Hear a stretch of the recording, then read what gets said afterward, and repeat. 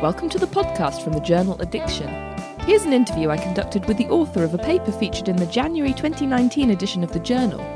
This conversation is with Dr. Candice Graydon, where we discuss her paper, Gambling Despite Financial Loss, the role of losses disguised as wins in multi-line slots. So first of all, if I could just get you to briefly introduce yourself. Yes, my name is Candice Graydon. I'm a postdoctoral fellow at McMaster University at the Peterborough Centre for Addictions Research. I was previously a PhD student at the University of Waterloo in the Gambling Research Lab there. Fantastic. And the reason that we're speaking today is because you've got a paper in the January edition of the journal Addiction. So could you just tell us a bit about the paper? The paper primarily focuses on a slot machine outcome, and the reason why we're interested in slot machine outcomes is because slot machines have been known to cause problems for a subset of gamblers across the globe for quite some time now. So the outcome we were interested in is called a loss disguised as a win. So in popular multi-line video slot machine games, often the amount that you win is less than you wager, but these outcomes are celebrated with winning lights and sounds. So we are interested to see what the impact of these outcomes were on players, and we've done a substantial amount of research in this area, and we knew that players kind of physiologically react to these outcomes as if they're wins. They also verbally label these outcomes as wins, and they lead players to overestimate how often they won. And this paper, we're interested in seeing whether it actually had an effect on gambling behavior, specifically whether it would make gamblers gamble for longer despite financial loss. And what did you find? So what we found was that it actually depends on the reinforcement rate and what type of gambler you are, specifically whether you have problem gambling symptomatology or not. So we found that for non-problem gamblers, a low number of LDWs, or losses disguised as wins, seem to affect gamblers' behavior during a subsequent losing streak the most compared to a moderate or large amount. And I'll come back to that in a second on why that might be. What we found was for a moderate number of losses disguised as wins is for problem gamblers actually affects their behavior the most. So there seems to be this kind of sweet spot for reinforcement rate, but non-problem gamblers and low-risk gamblers do not show such a trend. And the reason why we think that we're seeing these kind of opposing trends between non-problem gamblers and problem gamblers is their kind of previous experience from a learning perspective with these outcomes. So a non-problem gambler doesn't have much of experience, so just the arousal, the physiological arousal of the larger wins that come in games with fewer LDWs must be the most arousing compared to the frequency of wins, which increases with these LDWs. For a moderate number seems to be the most effective on gamblers who already have experience. And so what do you think the implications for your findings are? Well, one of the main implications, and something we've been working on in general, again, is trying to create awareness around these losses disguised as wins, because if players find these outcomes exciting and they're leading gamblers to gamble despite financial loss, and we know that one hallmark of problem gambling is continuing to gamble for longer than one should, is just creating an awareness that people are aware that these outcomes are not wins, they are monetary losses. So they're losing money every time they get these exciting sounds and exciting lights on these outcomes, which is difficult to follow when you play these games. They're very complicated. You just see constantly, because of all these lines, there's frequently graphics and sounds going on. So just help them become attuned to how much they're betting. So one would be just awareness, kind of from a responsible gambling perspective.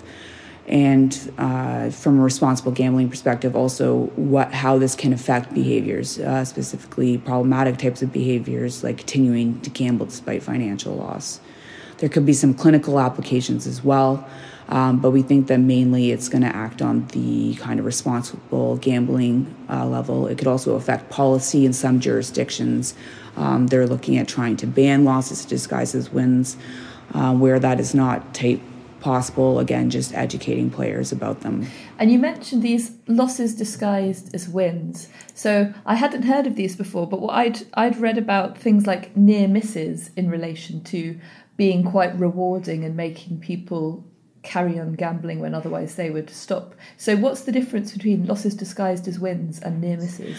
So that's a very good question, because with near misses, they also show this kind of optimum, moderate, sweet spot for reinforcement rates on subsequent behavior. So near misses are outcomes where if you have a pay line on a slot machine, which normally traverses the center of the reels on a slot machine, so what happens is that you get, say, 2 jackpot symbols that fall on the first 2 reels on the pay line and then one above or just below.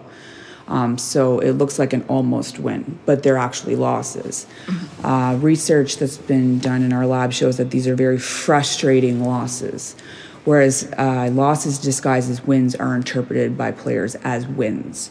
But what happens is a classic study done from Casanova and Shar shows that if you give gamblers a moderate number of near misses in a game and then they play during a subsequent losing streak, that seems to have the most effect on behavior. So gamblers will continue gambling, or persist, we call it persist, to gamble during financial loss during that losing streak, kind of preferentially at this moderate number of near misses.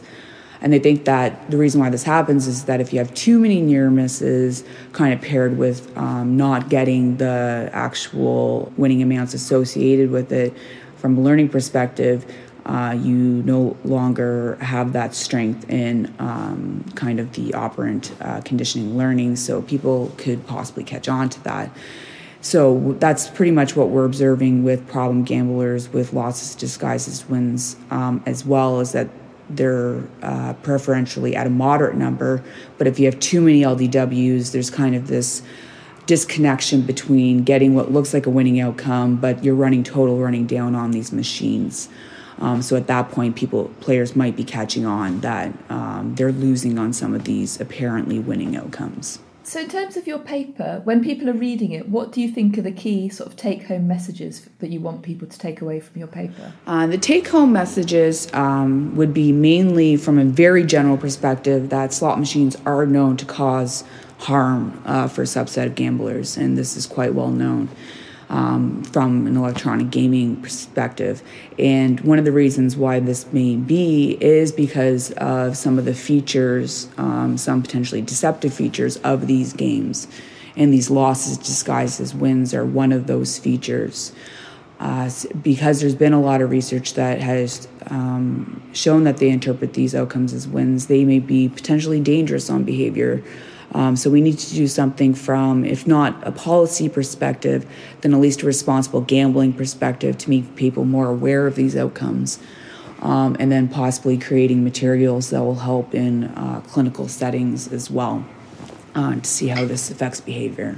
We have to be aware with new slot machines and modernization, and now them including things like merging games with gambling, new features may be popping out that we have to be aware, kind of keep our eyes open for going forward with research on what may be somewhat deceptive or could affect gamblers' behaviors, specifically problem gamblers' behaviors. Fantastic. Well, thank you very much for your time, Dr. Candice Graydon. Thank you.